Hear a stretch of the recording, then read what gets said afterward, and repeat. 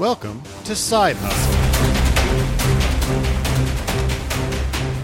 Hello everyone, this is Eli. And this is Eric. We're chatting about the game design goals we've developed in the course of our research on the main show, Jung Who Hustle. This time, we're talking about characters. Yes, indeed. In our first episode, we arrived at a pithy goal for our design efforts, which is a sentence from the Big Three, question number one of the Big Three, in fact. And that sentence is, unnamed game is an equal expression of wuxia action and wuxia melodrama while keeping a strong pace.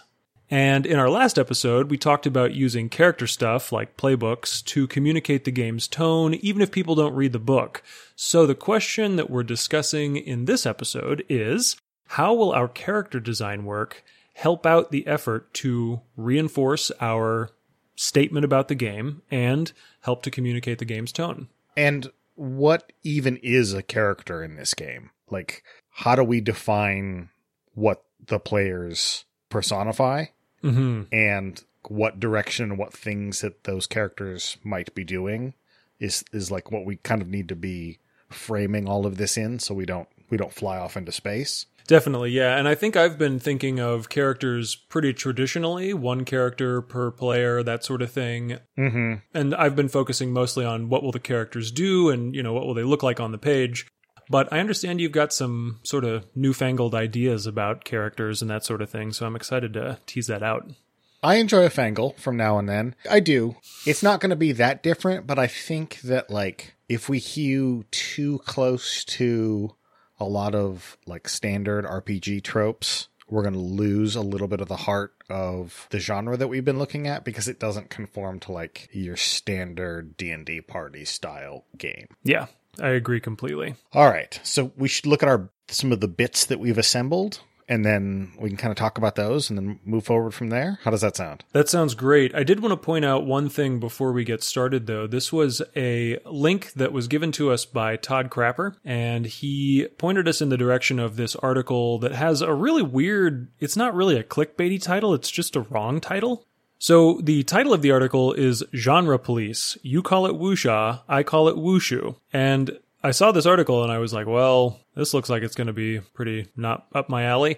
But then I read it, and it's actually a really wonderful and concise analysis of the genre and how it can be applied in role-playing games. So I was really grateful for that. Yeah, I thought it was really nice. I thought it had a lot of the basics in there with just a little bit of layer of kind of next level thinking about wuxia. And you're right, the title just didn't matter at all. Yeah, well, and so I pulled some quotes from this thing because I think they'll help to inform our discussion. We've been thinking traditionally about wuxia as this, or the Jung Who as this environment of a cycle of violence. And this article teases it out in a little bit more detail. It presents this framework of a cycle of power, honor or duty, and corruption, kind of a three-point triangle there. And the quotes are, in traditional samurai games, people who have watched lots of wuxia films sometimes feel like they can't play what they want because while the samurai genre is about people in power making hard choices between duty and honor, the wuxia genre is about honorable people suffering because of the people in power choosing duty, or even worse, being corrupt. The two are different sides of a coin. And then there was another quote a little later on in the article that said, power in wuxia should corrupt people, especially if it's unearned power. The most heroic quality is making the choice to act with honor. I really love both of those quotes. They kind of cracked my brain open. Well, the thing that's funny is that I feel like we've come all the way back around to the conversation on Twitter that started this, that we talked about responsibility and honor, and this folds in corruption, which I really like, and having that push-pull of power and honor and corruption playing, being sort of the beating heart at the center of our characters is, I think, really strong. And so I really like these quotes. They just zero in on, I think, what beyond the aesthetic and the martial arts and everything, I think draws us into what drives these stories forward that we like so much. Absolutely, yeah. And based on these quotes specifically in the article in general, I already had a paragraph that kind of summed up wuxia as a rough draft of something that could go in the book as a primer for people who are unfamiliar. And based on this article, I reworked it so that it included some of the notions that are brought up that I thought were really cool. So let me read this out to you and see what you think about it. Wuxia, a genre of stories about martial heroes, is about power. Whether personal or systemic, power corrupts. The only way to displace corrupt power is through force. The only way to avoid corruption is through honor. These three qualities, power, force, and honor, are close to the heart of wuxia. Yeah, I think that sounds really great. And I think that we are going to need to find a way to make these qualities matter both fictively and mechanically. So do you want to keep going with what you've got here? Because I'm liking what I'm looking at. Yeah, sure. So one of the things that I did, and I actually tweeted this out just before we recorded, I was looking into the etymology of the word wuxia because I'm just such a nerd for etymology. It's embarrassing almost sometimes. It kind of is. Yeah. But wuxia is made up of two characters, and each of those characters are made up of two characters of their own. The first character, Wu, is made up of a character which means foot, or to walk, or to stop, and another character which means spear or polearm.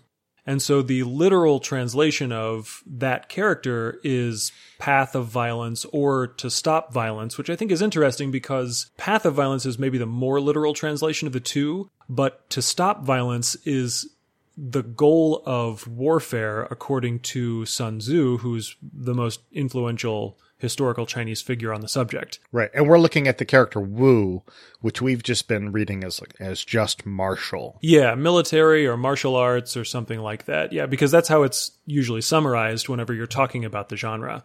But it's cool to see this literal definition tease out what that might mean for the people who developed the word in the first place.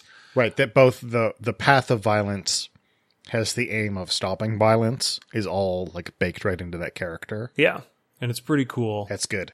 The second character that makes up wuxia is Sha, and this is important because it's usually the character that refers to the person who is engaged in the genre, the protagonist, the hero. And likewise, it's made up of two characters, like I said. The first character is the symbol for person.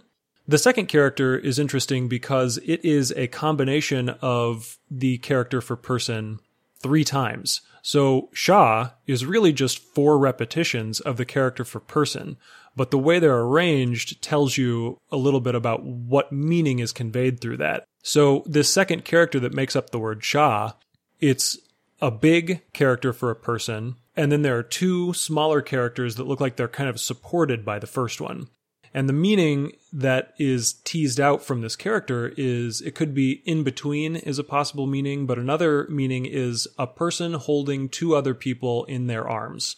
And we know that Sha are often translated as chivalrous person or knight errant or hero, but these terms are really loaded culturally. Terms like chivalry is going to be very different in Europe than it is in Japan, than it is in China, than it is in Africa, or anywhere you find it. And it's important to understand what exactly they meant. And I'm still on the hunt to try and figure out what chivalry means in the context of wuxia era China. But this symbol is kind of telling. It's a person holding 2 other people in their arms. I have this image of somebody who carries the burdens of other people. That, I think, can really help to inform our discussion about wuxia generally, but also the Sha in particular. I'm really struck by the sort of poetic nature of that it also means in between, or could mean like between people, and tying that back to our concept of the heterotopia of the Zhang-Hu, and that like this is a person who is in between, and also because it is a larger scale character amongst ordinary people, that they bear like an extra responsibility, but they also exist between these regular spaces. Yeah, it's like they, at the same time, it's a description of how they, and to be clear, we don't know this for certain, we're just spitballing, but I think we're just using it as a place to put our feet, and then we can spin thoughts off of it. Like, yeah, exactly. We're not Chinese experts. Right. But, it means the person is both in between the oppressed and the oppressors. It also means they're in between normal life and the supernatural. It could have a lot of mileage depending on what that etymology really means to the native speakers. So I think we see, like, just within that a lot of tension. I think we see a lot of, like, violence is the path to peace, and like the inherent contradictions that are in there. And then we also see the type of person that who has obligations to, like, placed on them by other people. I really do think that, like, since you dug so much deeper into this character, these characters, that we have a little more nuanced sense of what our main characters are like. That they're characters who are on a path of violence to stop violence, and they exist in a space where they must care for other people, and they exist between other people. Yeah, it packs a lot of meaning into those characters. I had worked up, this was months ago, I had worked up a description of what Sha are like and the values that they hold and that sort of thing, but I'm starting to move away from that because I'm not sure that the sources I was using then are up to my standards for what I would want for this project. But I like what you said, the Sha are people who use violence to stop violence, and they stand between people who need help and people who require those people to need help. So armed with this sort of, like, more nuanced understanding of what we want the characters to be, we need to think about what it looks like when we embody these characters, when players actually play the Sha, and they are these people that have these tensions built right in. So we need to think about, if this is going to be a role-playing game, what the hell do these people even do, right? I mean, that's the big hurdle that I think a lot of games have to overcome. So I want to talk about sort of several things. One of them, I think, at least in the experience that we've gained on the show, that the party structure that tends to be the default, I think doesn't work. What do you think about that? Well, I'm trying to think of examples, there are a lot of movies, 36th Chamber of Shaolin, Legend of Drunken Master, where there's just the one character who is going through the story, and they are the protagonist, and they might have some supporting characters, but they don't really rise to the level of, like, another player character, I don't think. But then you've also got examples, Crouching Tiger, Hidden Dragon, Iron Monkey, House of Flying Daggers, where you do have a little bit more of an ensemble style group. And so I think it can go back and forth. There might be situations where you've got more than one protagonist in the band and others where you don't. I think multiple protagonists is a thing that for sure happens, but I don't think, like, a party style, like we all move in the same direction and we all are joined at the shoulder and we move from scene to scene together, necessarily works. I mean, do you agree with that? I see what you're saying now. Yeah, you're talking about how in the typical RPG framework, you've got a party of people who, meet in a tavern or whatever, and they go off on adventures together and they share their story together. Whereas in Wuxia, often, even when you have characters who are together and helping each other out, they're not in the same place, they're not pursuing the same goals, they don't go down the same paths, even if they end up in the same physical space at the end. And even if there are protagonists all within the same story, they don't necessarily all travel in the same direction. And in fact, it is often better if they don't. Like Crouching Tiger, we have a lot of protagonist level characters that are all sort of moving at cross purposes, and that's what makes the story interesting. So I was thinking, how do we combine everyone having a cool Sha to play, but also having being true to this story structure? And the thing that's been rattling around in my brain for months that I've been kind of waiting to talk to you about it, because we just haven't been able to get to this, is what if they were all happening within a sort of a constrained space, and they were essentially, like, if there's 3 or 4 or 5 players, there's 3 or 4 or 5 wuxia stories going on simultaneously that intersect.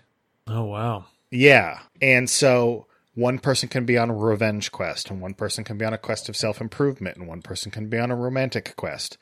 And the thing that binds these characters together are their relationship between each other, but also their relationship to other characters. And normally these would be played by the GM. They'd be non-player characters. But what ends up happening, and I've played in games like this where you have very driven characters that don't necessarily interact with a lot, is you just quarter your time. You spend 25% of the time with this person, and then this person, and this person, and this person, and then you go back to the beginning, right? So you're just sitting there for 45 minutes out of every hour. And that's not an ideal solution, even if it represents the story that you might see. Does that make sense? Yeah, I think so. Okay. Yeah, I think I'm on board with it. Let me get to the next part that I think might make this actually work. Cool. All right. So imagine two concentric rings. The outer ring is the player characters, and everyone has their own Sha. They are monogamous with that character. It's a one-to-one relationship. I play Li Mubai, or I play Iron Monkey, or whatever. Now, in the middle of the table, in the middle circle, are characters that we can all use that are non-monogamous. These would normally be NPCs, but the function that they would play in sort of my conception of this game is that when I go and I get to have an NPC encounter, I might have, let's say it's like Chief Fox from Iron Monkey, right? He's a stable character within that setting. Well, he might be related to a different character, right? And so like if my character goes in and interacts with him, that's going to cause ripples in somebody else's story. But the way to make that more interesting is to have anybody who's interested play Chief Fox in that scene. Yeah. And I don't want to jump too far ahead, but talking about the way characters are handled and played, I just generally am moving away from role-playing games that have a really strong GM role. Mm-hmm. I especially would like to minimize the work that a GM has to do both in and out of the session for this game. Yes. And one of the things I'm thinking about is that opposed roles are something that I've envisioned for a core mechanic. I've envisioned, warriors having a showdown with each other, and that involves two people rolling dice against each other to see who is the victor. But I don't necessarily want the GM to be the one who's playing these characters the whole time and doing all the dice rolling in an antagonistic way against the other players. But if you have a situation where all of the other players are free to play those characters that may come into conflict with your own character, that makes it such that all of these players have a chance to flex their strategic and tactical muscles against each other in a way that doesn't necessarily threaten their own player character's life. Right. And it also means that if it does come to be a point that your character does need to die, you're not stuck at the table doing nothing. There's a whole pool of characters that you can inhabit more strongly up until the point that you bring a new full-fledged player character in. Yeah, I like that. And then I thought if we use if we sort of go between like what a one-shot and a campaign would look like, that a one-shot would have fewer of these non-monogamous characters, because it would be more about the bigger characters that are connected to each individual players. And then in a campaign, you might have more of these non-monogamous quasi-NPCs that are in the middle. And that would be a great place for sources of tension and drama. You could put a character in the middle that is the lover of one character, but the enemy of another character. So when you get into a scene where all three of those characters are together, the GM could play that role, or it could be played by another character who's just really gets into that drama and wants to push those tactics forward. And they would be created in a simpler way, a more archetypical way, maybe, than the player characters.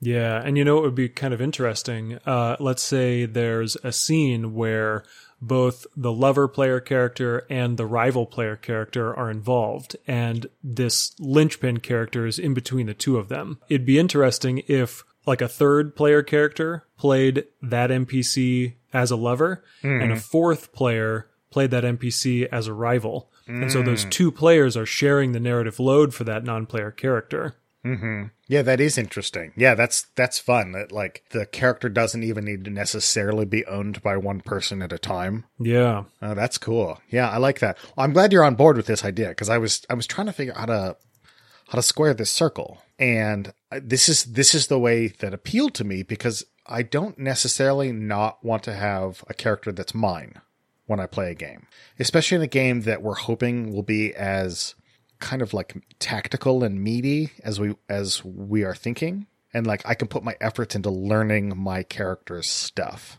But that there's another set of characters that I can go and I can play in someone else's scene and I can have a good time and I'm not sitting at the table by myself. Yeah, it gives you a chance to stretch and try new things. Yeah. And people can participate at a level that they are interested in doing that. Yeah, I really like that. And it also makes sure that, when you're giving the spotlight to one player, the other players are not left just twiddling their thumbs. Right. I also thought that a sort of a related benefit would be that you could play characters of different scales as player characters or as these. We're going to have to come up with a term for these non-monogamous NPCs because that's a mouthful. Yeah. But that they can vary in scale and power level and still be able to interact because the web will be so complicated. And you'll get all of those like relationship connections where if you're going like, oh gosh, we haven't seen the Fool character in a while. Let's bring that character into a scene and have them provoke somebody. Yeah. And I'm thinking, so Sha is the maybe most common word for the protagonist of a wuxia story. But another term that is used often is Yuxia, Youxia. And Yuxia means wandering Sha. And so I'm thinking maybe these non-monogamous NPCs, instead of being non-monogamous, they're called wandering characters. Oh, I like that. Yeah, that's nice. Yeah, because they can migrate from one player to another. Cool. So that was like the big thing that I wanted to kind of bring to the table in terms of like how do we represent these stories? Because I think a lot of this will flow out from here because we're going to be able to have those single protagonist stories. The other part that I think is related to this is not only defining these relationships, but putting it within a geographical space. This is kind of weird to say, but like we saw with Kung Fu Panda. Mm-hmm. And that we can define places and characters and problems that this place has along with these characters. I think Session Zero is going to be fairly intense. Yeah. But I have a feeling that once you got it up and running, that this place would really breathe and be a really vibrant setting and have all of these vibrant characters interacting in it.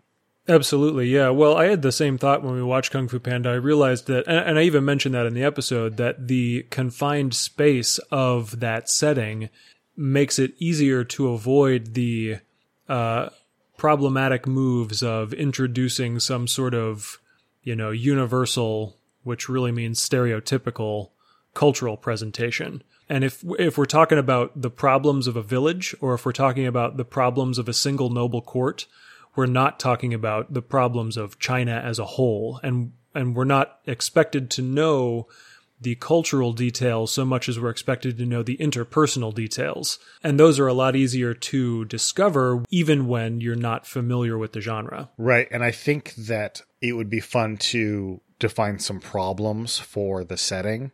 And it'd be one of those things that maybe we want to explore the problem of wealth, or we want to explore the power of corruption.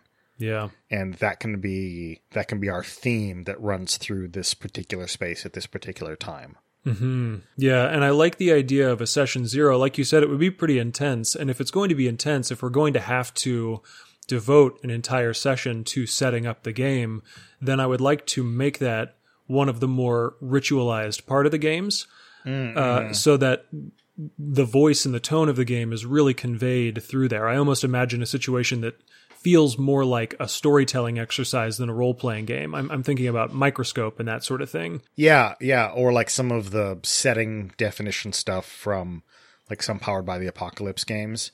The other thing I think that we could do to reduce the load is these wandering characters. They could be pretty strongly defined archetypes, and that could be a way that we bake some of the setting expectations into the game. Mm-hmm. That we can just deal them out. They're essentially cards, right? Mm-hmm. That we deal out to the middle of the table, and we're okay, who are these people? They have these traits because these kinds of characters are in this setting. Which ones of these do we want? Which ones of these do we not want? And then we can introduce more, or we can remove some if they're not working, and we can put some other ones in. But if we leave most of the character creation to the main player characters, I think that will like reduce the load. I agree. And I think, let me run this idea by you and see what you think. Originally, I was imagining some sort of attribute array for these characters, and it was based on these 5 values of the Shah that I found in some random corner of the internet. And like I said earlier, I'm kind of moving away from those specific attributes because I don't know that they hold up to my standards. But the general idea, I think, is enough to carry the conversation here. So what I had originally developed is that each of these 5 values is both a code and a flaw, right? So for example, there's one, how, and the code version of that would be translated as gallantry, whereas the flaw version of that would be translated as cowardice. It's the opposite of gallantry. When I was thinking about these 5 attributes, it's like, okay, well, you pick 2 of them to be your main values. Out of all the 5 values of the Shah, these are the 2 that you care about most as a character. And those become your codes, and those give you XP triggers. So for example, for gallantry, you gain XP when you show courage in the face of danger. But likewise, you also pick one of those 5 to be a flaw instead of a code. And so if you were to choose how to be your flaw instead of your code, it would be cowardice, and you would get another XP trigger, which is you gain XP when you prioritize your own safety. Mm-hmm. And I think, if we've got these 5 values, and for player characters, you pick 2 to be your code and you pick 1 to be your flaw, to make it a simpler process and to make it a more archetypal process for NPCs, maybe instead it's just you pick 1 to be your code and you pick 1 to be your flaw and you ignore all the others. And it doesn't come to the point where you actually gain XP for that, but it still gives you a guide for how you're supposed to play that character in the scenes. Or maybe those characters like generate a resource that like if you pick them up, then you get access to that resource. Yeah. So maybe it's a situation that sort of ties in, like that's moving a little bit towards like a core mechanic that I want to talk about later. But like I kind of like the idea. I do like this idea that like we could sort of create a matrix, right, of these different types, and like the wandering NPCs would have sort of 1 positive and 1 negative, and then we could come up with sort of character archetypes that fit within that. And then we go like, great, here is this character archetype. They are cowardly, but they are wise. Yeah, okay. Well, and, just to cite some archetypes from movies that we've watched, Chief Fox is an example. He is authoritative. He's an officer of the law, but he's also kind of ineffectual. He's not necessarily cowardly. He just isn't very good, right? He doesn't have a lot of skill. But maybe if you get in the good graces of Chief Fox, then you all of a sudden have access to the courts. You can get people out of jail, or you can influence a local governor or something like that. And this is how the NPC becomes a sort of resource for you. Right. They either give you dice or some sort of economy, or they can make rolls on your behalf in order to influence the story in the way that you want.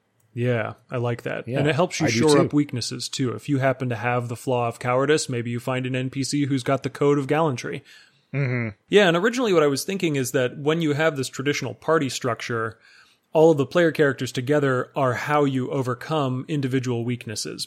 Mm-hmm. But I think the thing that would be fun would be to have them like bounce off of the other player characters and then the wandering characters, and seeing like what kind of stories generate out of that. And then if you can make your character flip, right? Like if you can change one of these from positive to negative, or vice versa, that will do something big for your character. Yeah, that was another thing that I really would love to see in these characters, similar to the way Masks works, where you compel people to either raise or lower certain attributes. Mm-hmm. I love the idea of somebody is super gallant, but you make them doubt their gallantry, and so they're dealing with a melodramatic personal crisis, and they're incapable of acting with gallantry because they're not sure of themselves. Right. I like that word, like that phrase, the sort of melodramatic crisis. Mm-hmm. We should write that down. Yeah, we should.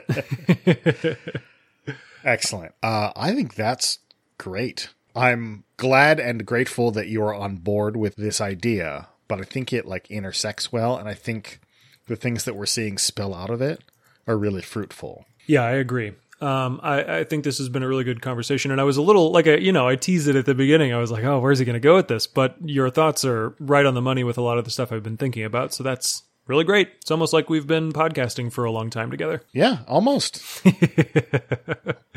One thing we haven't discussed yet is how scale is going to work for these characters. Yeah, I'm not entirely sure. I think that with this sort of concentric ring style, I think there's room to play with scales, different scales for like the player characters. Mm-hmm. I think it's totally fine for one person to be Li Mubai and someone else to be, Ren or, some of these other characters. Yeah, well, actually, I want to talk about a tweet that I saw a few months ago from Rob Donahue. Rob was on Twitter and he was brainstorming this idea about advancement, particularly asymmetric advancement, right? He posited this idea where players could play characters of different levels in the same party in a way that wouldn't break the game. And the real meat of what I grabbed onto while he was talking was he gave an example. Dave really wants to play an old sensei type, so he's going to start at level 7. Yes, I know that's way beefier than any of the rest of you, but he's going to get no advancement, and part of the point of things is that you will surpass him. Does that work? He gives another example. Want to solve the Han Solo Luke Skywalker problem? More capable characters start at a higher level, but they cap advancement. So you start at 2, you cap at 9. You start at 3, you cap at 8. You start at 4, you cap at 7, and so on. So only the 0 to hero can get to level 10 and kick Jabba's ass. I love that idea. I think that's really cool, and it's a nice, elegant solution to the problem of having both Li Mubai and Master Bo in the same story.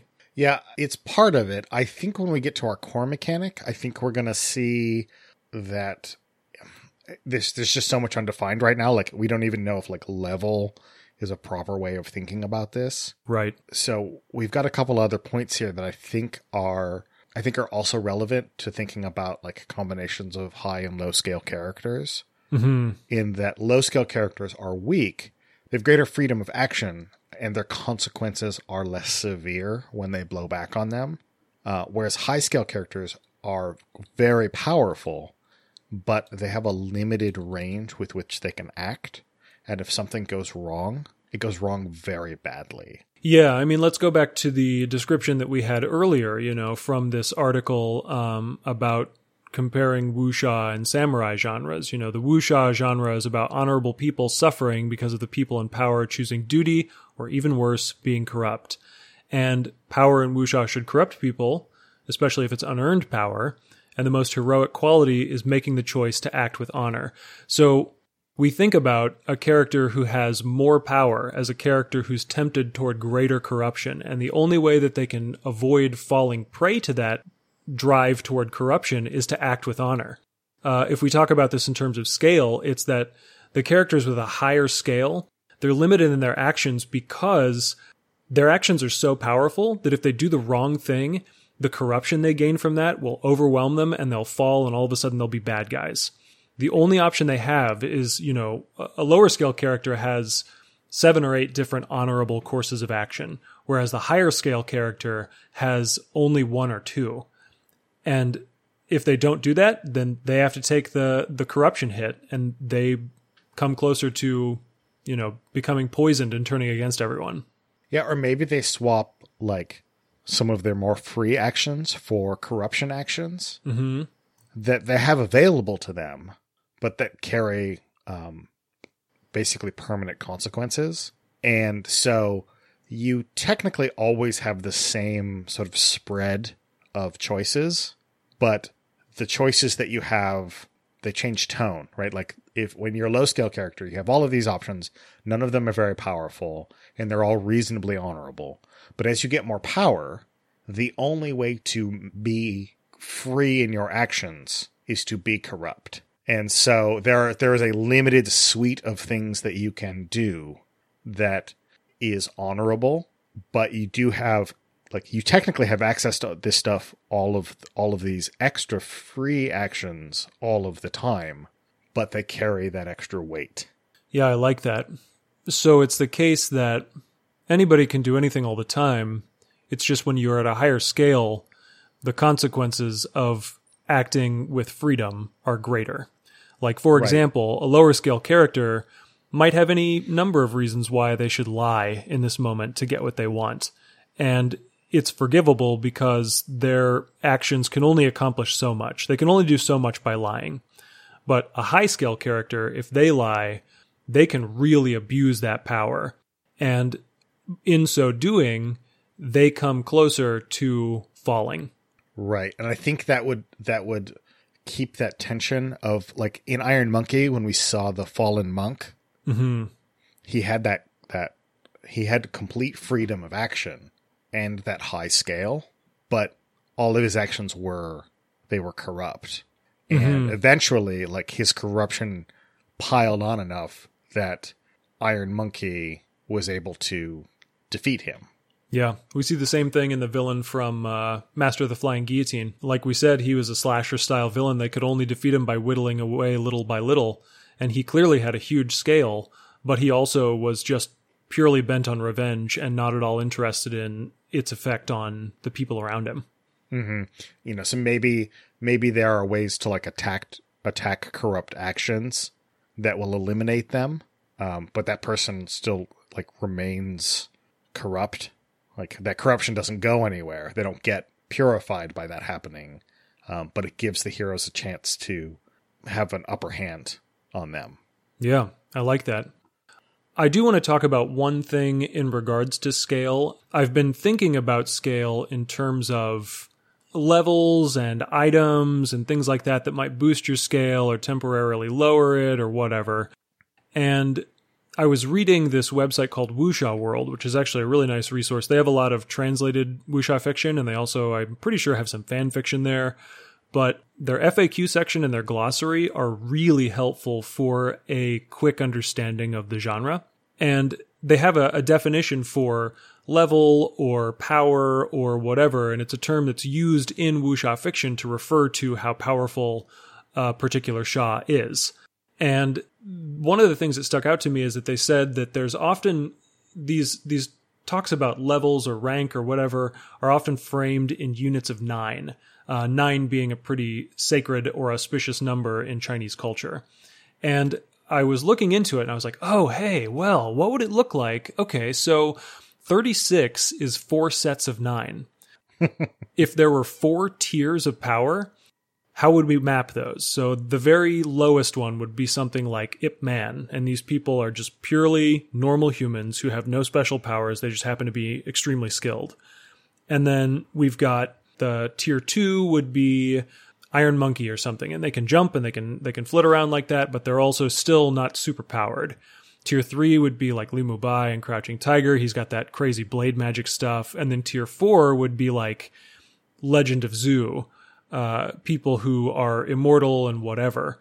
And that gives you 4 discrete tiers, so you can tell 4 discrete kinds of stories. But then within those tiers, you still have some play where you can be, oh, well, my scale's higher than yours, so I'm going to beat you in this fight. Oh, but you have access to this super powerful magic weapon thing? Okay, well, then your scale is temporarily boosted above mine.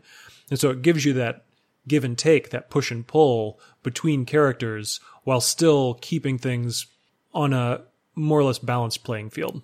Yeah, that makes sense to me. That's something that's I certainly find the number play appealing, and that it could sort of fold in the mechanics that we want with the setting that we want.